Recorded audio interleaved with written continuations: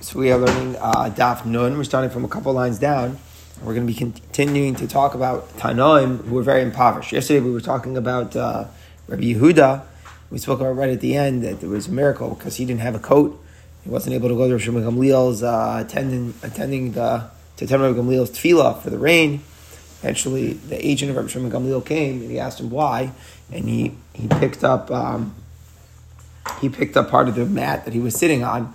There were all these golden coins which miraculously appeared under him. And he said, look, if I'd want to benefit from what Hashem is sending me, I have plenty. But I don't want to. It's not my desire. So the Gemara talks about other sacrifices from poverty from other Tanoim now. Rabbi Akiva is Kachisle Barate Bar Kabal Savua. The daughter of Bar Kabal Savua was one of the richest men in Jerusalem. So the Gemara elsewhere talks about that. He was called Ben Kabal Savua because anyone who walked into his home hungry like a dog walked out satiated, full. Ben Kalba came out Savua. So his daughter marries Rabbi Akiva. And it's pretty impressive that it's like that because in the background to the story, which is not here in the Dharm, but the background of Rav Nassim Ksubas, the Gemara tells us, is that basically he was totally ignorant. Rabbi Akiva didn't know anything. And she betrothed him and she said, listen, if I get betrothed to you, are you going to go learn? Basically that's what she said. Are you going to go learn Torah? And he wanted to do that, and that's why they got married. Shabbat Bar Kabal Savua, and Bar Kabal Savua hears about this. He got very upset. According to the Gemara Ksubas, he even threw her out, mamash. Nothing to do with you anymore. Adru Hanami Kol Nichse. But here, specifically to us, the ikar is that he made a neder.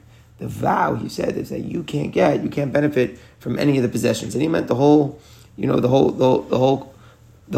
the whole couple. Can't benefit as well. And he was trying to force them to get divorced so that he can get his daughter back and get rid of Rabbi Akiva. But what happened? She went and she actually married him. So meaning until now, all she had done was get betrothed. She had done Kiddushin. Now she actually goes forward with it and she's living together with Rabbi Akiva and she gets married to him. The Gemara mentions that it was Besiva, which means that it was in the winter. Avgada Beitivna, they were so poor, they didn't have any mattresses, beds to sleep on, so they slept in the straw. Min Mazaya, Rabbi Akiva would take away the straw from her hair, meaning to say that it was like, she'd walk around, she had pieces of straw in her hair because she was sleeping in it. Rabbi Akiva would pick the straw out of her hair. So Amallah, he said to her, if I would have, I would, instead of, having your hair full of straw and having me having to pick it out, I would put a beautiful golden ornament called the Yerushalayim of gold. So the Mishnah on Shabbos discusses this. It was like the most exquisite, most expensive piece of jewelry known in the times of the Mishnah, and it was like it was a bar of gold, but it had the shape of Yerushalayim. It looked like Yerushalayim. So he was saying, if only I could buy you a diamond necklace. That's basically what he's saying. Also, Eliyahu comes, Idmilon Kanasha. He appears to them like he's a regular person. They can't tell he's Eliyahu Navi. The Kakari above, he calls out at the door, by the door of their little straw house. So Eliyahu says, Eliyahu says, can I have a little straw? My wife just gave birth, and she doesn't have anything to lie down. In other words, she's lying down only on the hard ground, and it would be nice for her to be more comfortable if she had some straw to lie down. So can I borrow some straw? Yes, read the couple. Rabbi Akiva said to his wife, he says, look how much we can be comforted. We're complaining we don't have maybe beds. There are other people who don't even have straw. So Eliyahu Navi was sent to make them feel better about their impoverished situation.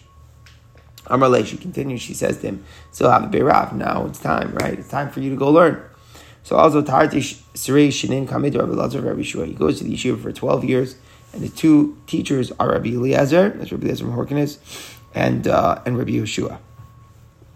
Those are his Talmidim. The Mishnah Tarti Sirei Shinin, after 12 years, calls to the base, he returns home. Shamam and Achori Beis, he hears from outside his house. There was one wicked person who was speaking to his wife, and he was saying, what your father did was right. It made sense that he's trying to get Rabbi Akiva away from you. First of all, your husband is not like you, and he's not equal to you. He doesn't come from the prestige that you come from. He's already left you living like a widow for all these years. So meaning to say, it's one thing you love the guy and you have a great life with him, so even though you're poor, you sacrifice. But you're not living with him, right? The guy's been missing for all these years, for 12 years. So you're basically like a widow anyway. So Amalei, she answered, if he would listen to me, he would go back to the yeshiva, he'd be in the yeshiva for another 12 years. So as he's about to come in and greet his wife after 12 years, she's saying, he hears her expressing that for up to her, there would be another 12 years where he'd be in the yeshiva. So Amar Rabbi Akiva said, obviously, since she gave me this permission, it's obviously divine that I should hear that. So let me just go back. He turned around and went back. So that's right away. The 12 years turned into 24. There's now another 12 years pass. Very famous idea. Chaim Shmulevitz is that he didn't. It's mashma in the Gemara that he didn't interrupt. It's just that he didn't go home, say hi, and then go back. It sounds like he was outside the home. He heard this. He took it as a sign. And he went right back without coming in. And the idea is that like the uninterrupted study was the power. He used to say, he writes in there, the line is 12 plus 12 is not 24. You need 24. That was his famous idea from the Gemara. Okay, so also Be'ezer Rabban Alfin Zuge Talmideh. He returns after another 12 years. And this time, he's got 24,000 students with him. Now, there's a big question in the Gersa in the Gemara. Is it 12,000 pairs of students, or is it meaning 12,000 pairs? Our Lashon HaGemara seems to say it was 24,000 pairs, which would mean it would be 48,000, right? So that's a big question in the Gersa. How many students did Rabbi Akiva really have? Everybody goes out to greet him, right? He's a new celebrity. His wife also wants to go see him. Amalu Rishia, the wicked person, says, where would you be going? And the question that he's saying is that, and it's hard to tell from our Gersa, but when this appears in Ksubas, the Gemara is mashma that, in other words, she didn't have any clothing that was appropriate to go, meet a great person. She had like tattered, worn clothing. So Amalei, she said, a righteous person knows his own animal soul. So what that basically means to say is that Rabbi Akiva wasn't going to look down on her in any way because of her clothing. He understood everything. It was what his life was. So she comes and she wants to be seen. So come out to the Rabbanon. The Rabbanon were pushing her away, meaning like they were too busy with conversing with Rabbi Akiva. Amalon, Rabbi Akiva said, Hanichula, let her be. She deserves the respect. And he says the famous line, Shali v'shalachem shalahu, because all of what is mine and what is yours is really hers. What does that mean to say? All the Torah that I've amassed, all the Torah that I've been able to teach you, is really all credit to her. So therefore, you have to give her the respect. What's the end of the story? Shama bar Kaba Tzavua. Bar Kaba Tzavua hears that a great person comes to town. So he didn't realize that it was his own son-in-law, and that it was the person that he had vowed to have nothing to do with. And now he realizes how bad this is, and he wants to have the neder annulled. So also, Shalom Nidra, he comes and he asks that the neder be removed, so that the couple can benefit from his property. He was released, and therefore Rabbi Akiva was permitted to benefit from the estate. And then Rabbi Akiva actually ended up becoming very, very, very rich off of that. We'll talk about. But just one thing, very famous. We're on here a little bit with Taisus and Tubas. I used to have a Rebbe who would say this in the beginning of every Zman. Every Zman is the introduction, like a little chizuk about what it means to be in yeshiva and to learn. So the big question is that we're going to learn coming up in the Darim that even though you could use an opening to be mater and neder, you can't be mater and neder for no reason, right? You have to have an opening. You have to have something where the person can say, new information, it comes to light, right? And I wasn't thinking about that at the time they made a neder. And had I been thinking about it, then I never would have said it. So basically what you're doing is you're finding some sort of mistake in the original intent of the person who makes the neder. That's the way it works. I didn't realize it was going to be so hard. Something like that. However, the law is in poskin ben nolad. You're not allowed to use something it was like a new thing that occurred out of left field that no one would ever have thought about at the time of the neder. That's not a good Pesach. Because the whole point of the Pesach is I didn't think it through well enough. Had I thought it through better and thought about the foreseeable, let's say, hardships or difficulties I would encounter in fulfilling this neder, I never would have made the neder. That's a good neder. That's a good Pesach. But if it's some new wacky thing that comes out of left field that no one would ever think of happening, so that's not a good Pesach, because you can't say, had I been thinking about this, I wouldn't have made the neder. Because had you been thinking about it, you would have dismissed it and said, it's never going to happen. Why should that stop me from making the neder? So here, put yourself in Ben Kaba Tzavua's shoes. He's saying that his wife cannot, and Rabbi Akiva cannot benefit from his property. If somebody would say to him at that time, if Rabbi Akiva might become the greatest Talmid Chacham of the generation, are you sure you want to do it? What would he say?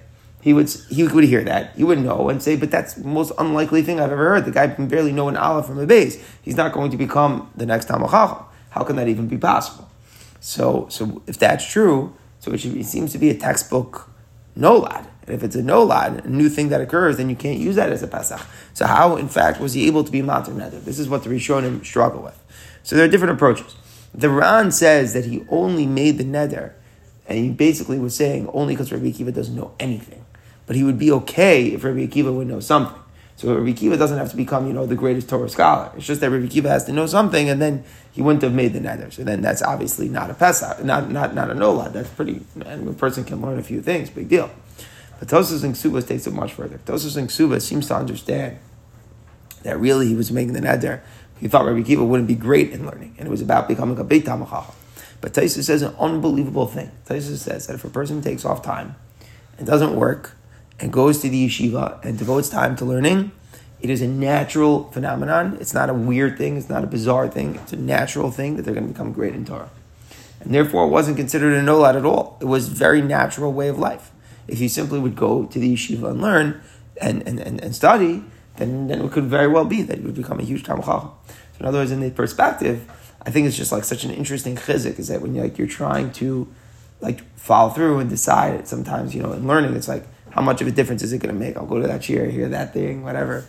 There's something absolutely natural about putting in the time to learning that you really grow from it and you learn a lot and you become much more knowledgeable and it's possible you don't know what levels you can reach. And therefore it wasn't a nolad at all for Ben Kavla Savua. And that's why his neder became mutter. Okay. So here we go. Minshis Mili Yati Rabbi Akiva. Now the Gemara says there was actually 6 sources of how Rabbi Akiva became wealthy. The first one is what we just said, in Kabbalah Savua, right? His father-in-law left him a lot of money. From the ayal. So ayal is like a deer, a male deer. So there was a deer on the ship. What in the world is that? So the Gemara explains, every ship, there was something that looked like a deer, meaning it was like a good superstitious sort of thing. I don't fully understand, but just one thing is that the ships were always dangerous. You're out at sea, right? The voyage is dangerous, the weather, this, that. So they had a lot of superstition. So what they used to put, it was like a figure on the top of the ship, and the figure was like a male deer. There was one time where the sailors forgot this figure, the figure of the deer back at the seashore. Also, Rabbi Akiva comes along and he finds it, and evidently it was a very, very, very precious sort of thing. So it was a sort of charm that they were hoping, and they would fill it. The Ran adds they used to fill this charm. It wasn't that the charm itself was worth so much, but used to fill the charm with golden coins. I don't know. That was their charm. That was their good luck. And Rabbi Akiva was the one who found it. Now, the Rishonim say that really the Gemara is leaving out the detail of the story. The story is that he tried to return it to the sailors. And the sailors were so impressed that some Jew, had come, that they said, you can just keep the whole thing. That's the biggest, superstitious thing that we need for our boat, is that we gave the rabbi all the golden coins that he came to return, that he found in our charm. All right. Number 3. Min Gavsa, there was a certain treasure chest. What's the treasure chest? What happens? Rabbi Akiva gave 4 zuz to some sailors. Amalu, he said, bring me something. It sounds like he's saying, here's 4 zuz. Give me, exchange this for it. Give me something of value.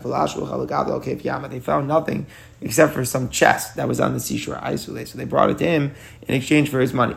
So Amalei, they said, Avid Marana Allah, why don't you use this? So here's a box. It was filled with golden coins. So it's very hard to understand how they didn't know it was filled with the golden coins. And the Farshim explained it was like a metal box. So it had significant weight. Still hard to understand, but miraculously it was filled up with these with golden coins. And Rabbi Akiva got rich off of that. And the Gemara says how it happened that the coins got in there. It happened once that there was a ship for the certain traders of the Arabs, the Arab traders, and it sunk. All the profits that they had been making were put into that chest. They kept it there.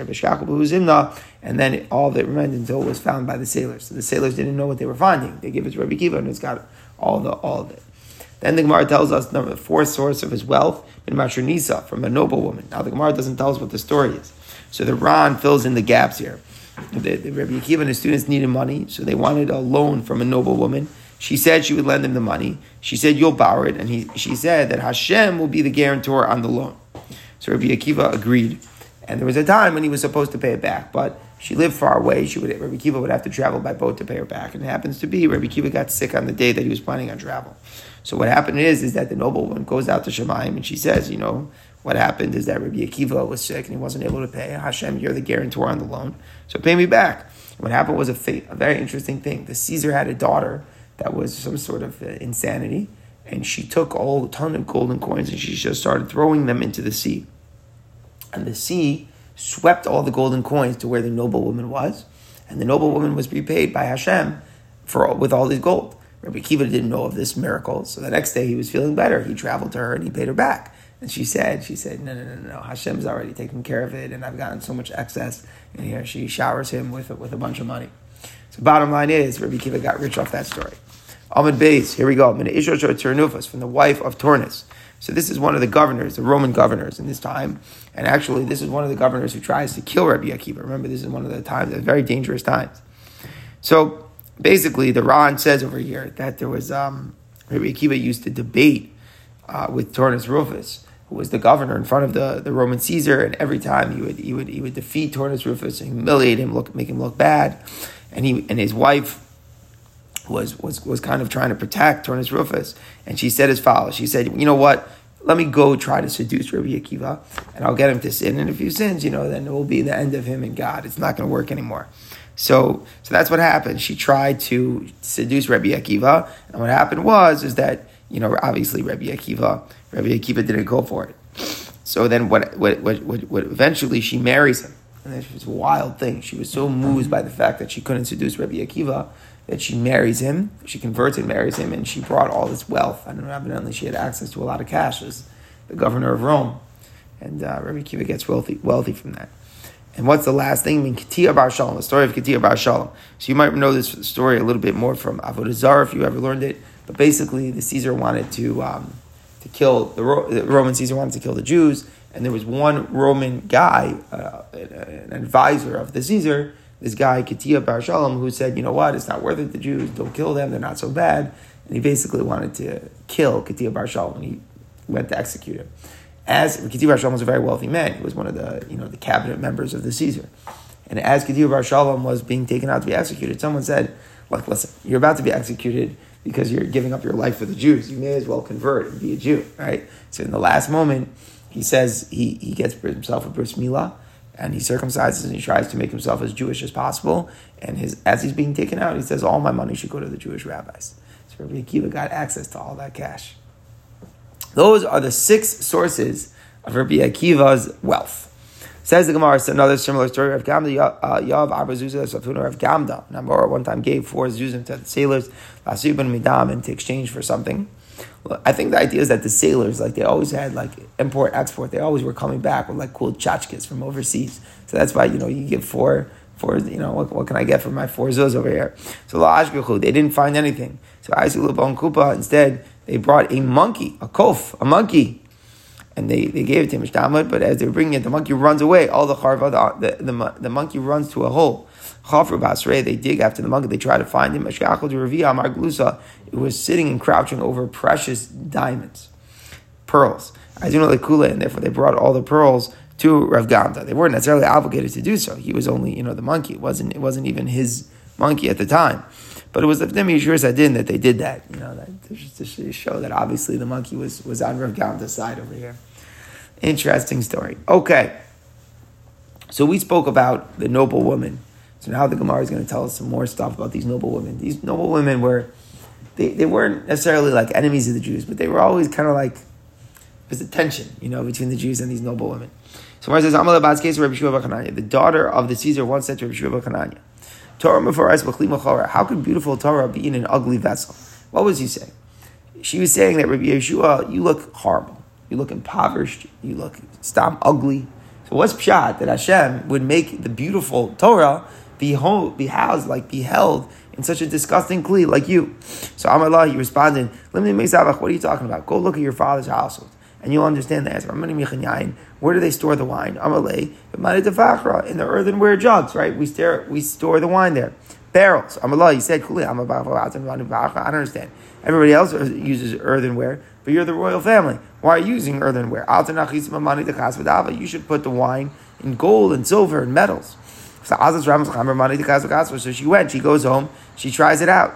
Sorry, what happened? It all spoiled because wine needs to be kept in earthenware. So Amalei B'Shua Chananya said, Afarais again. The same thing is true with Torah. It's actually better preserved because I don't look good, because it's a simple, humble kli. So the very interesting lesson, but the daughter still asks, there are people who look good, who are learned.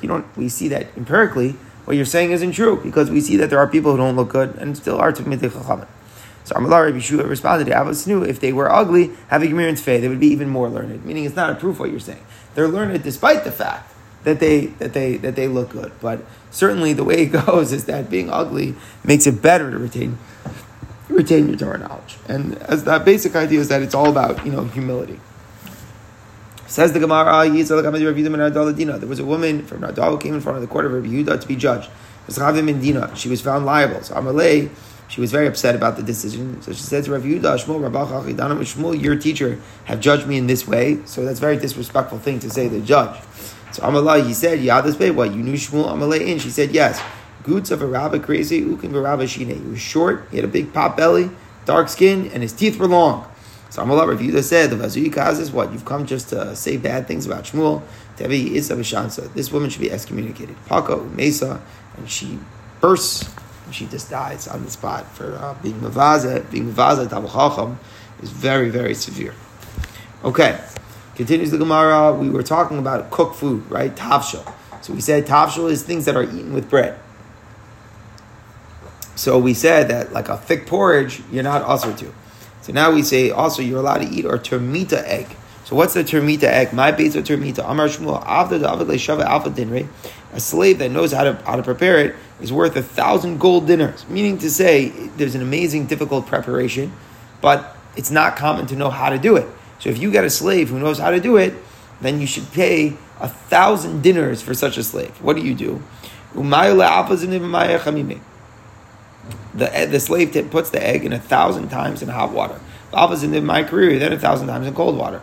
Adam is zutra, it gets mamish, shrinks, it gets tiny, and it can be swallowed without chewing it at all. You can just simply swallow it right away. Then what happens?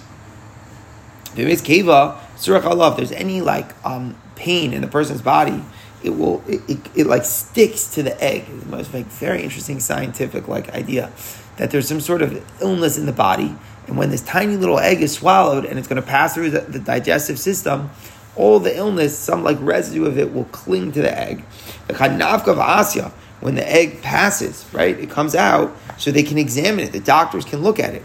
And the doctor can look at this egg that passes through the system and know what the patient needs, and how you can heal him.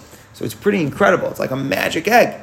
It's got you can get a feel for what the illness is. So it's the closest thing I have to an X-ray or an MRI to see what's inside the body. You swallow a tablet, and it's a camera that images the whole digestive system. Amazing. Wow. Says the Gemara, Shmuel havabadik nafshi bekulcha. Shmuel used to examine himself with the kulcha. Ran says he doesn't know what the kulcha is, but it's certainly not the egg, but it's another sort of thing that you swallow and pass. But it was very painful.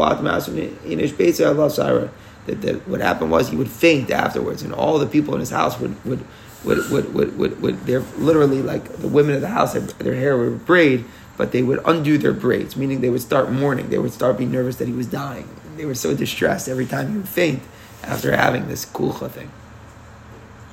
Okay, so now we spoke about a servant that is very valuable if he knows how to prepare this egg. So the Gemara says, Tanan Hasam, we learned in a Mishnah there, a Mishnah and Meiser. So basically the rule is that when you're working in the field, you're harvesting things. So as a worker, you have a right to enjoy what you're working with. A very interesting principle in the Torah. So if you're plucking grapes, you have the right to eat grapes as you're working. So the Mishnah says, if a field worker is working with the klufsin, which is a type of figs, he can't eat a different type of fig, meaning you can only stick to exactly what you're working with. If you're working with the B'nosheva figs, you can't eat the klufsin figs. Says my klufsin, what are the klufsin? Meaning it's a type of fig. The avim minhon lapri. You're able to make a lot of cooked fig dishes with it. There was once a man who sent his servant to his friend. He wanted to learn how to make the 1,000 different types of cooked fish dishes. So he sends his slave to go learn from a certain expert 1,000 different ways of making figs. His friend only taught the slave 800 different variations. So the servant's master sent his friend to judgment in front of Rebbe. I sent my slave to you and I paid you to teach my slave 1,000 different types of dishes, and you only taught him 800. So give me my money back. You still owe me 200 more types of teachings. Rebbe is judging this case. So Rebbe says, our forefathers said we have forgotten luxury, meaning they complained that they lost luxury. We have never even seen luxury. Meaning where Rebbe was so blown away is this, that there's 1,000 different types of cooked fig dishes. He's basically saying we have no clue, what that even means. We don't even think we know luxury. It's like you have today. I think it's an amazing thing, right?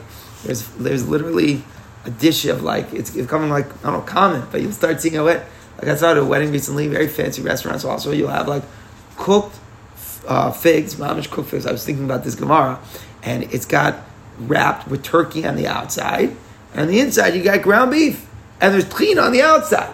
And you eat this thing, and you're like, what is this? It's delicious, but you're like, what is this? It's not much reminiscent of the Gemara. Imagine your grandparents, if someone were to tell them that you're going to go to a shmor and there's going to be a cooked dish with turkey, and you'd be like, what is that? You're like, it's not even we don't even know luxury. We don't even, that's a little bit reminiscent of the Gemara. It's something incredible, but it reflects on how far, the cuisine has come, that there's such things that we're able to taste. So that was what Rebbe was blown away by. So now the Gemara tells us more about Rebbe's wealth and his extravagance. Rebbe Avad Elula, to be honest with you, this is one of the most difficult stories to process here. Rebbe makes a wedding. Avad Elula, for who? Reb Shimon, for his son Reb Shimon. Chazal Beis Kinana, Bar Kapra was not invited. Okay, you have to figure that Bar Kapra was not invited.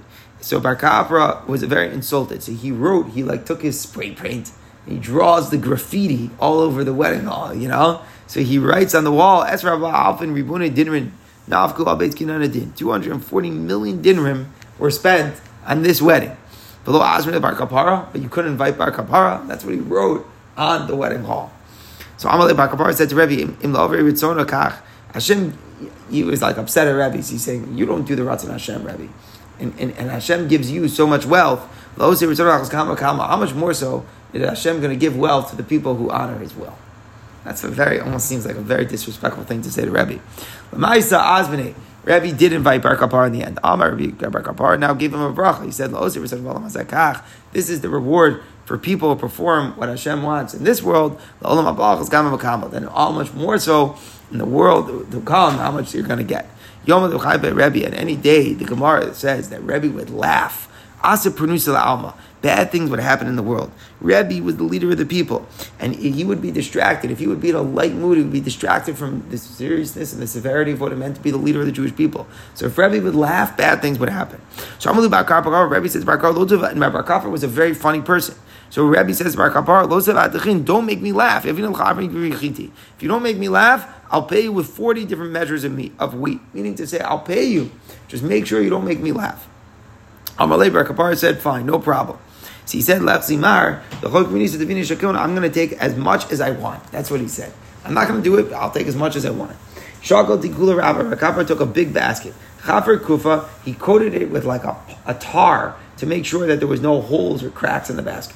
Savcha Reisha, he turns it over on his head. He takes a basket, flips it over his head, and he wears it on the top of his head. He goes to Rebbe, and he says, can you give to me the 40 measures of wheat which you owe me? So what's funny is that the joke here is that he's got this large basket, but if it's overturned on his head, then you can't put all the wheat in it. That's the joke. And he's wearing the basket here backwards. So Rebbe laughed at the scene.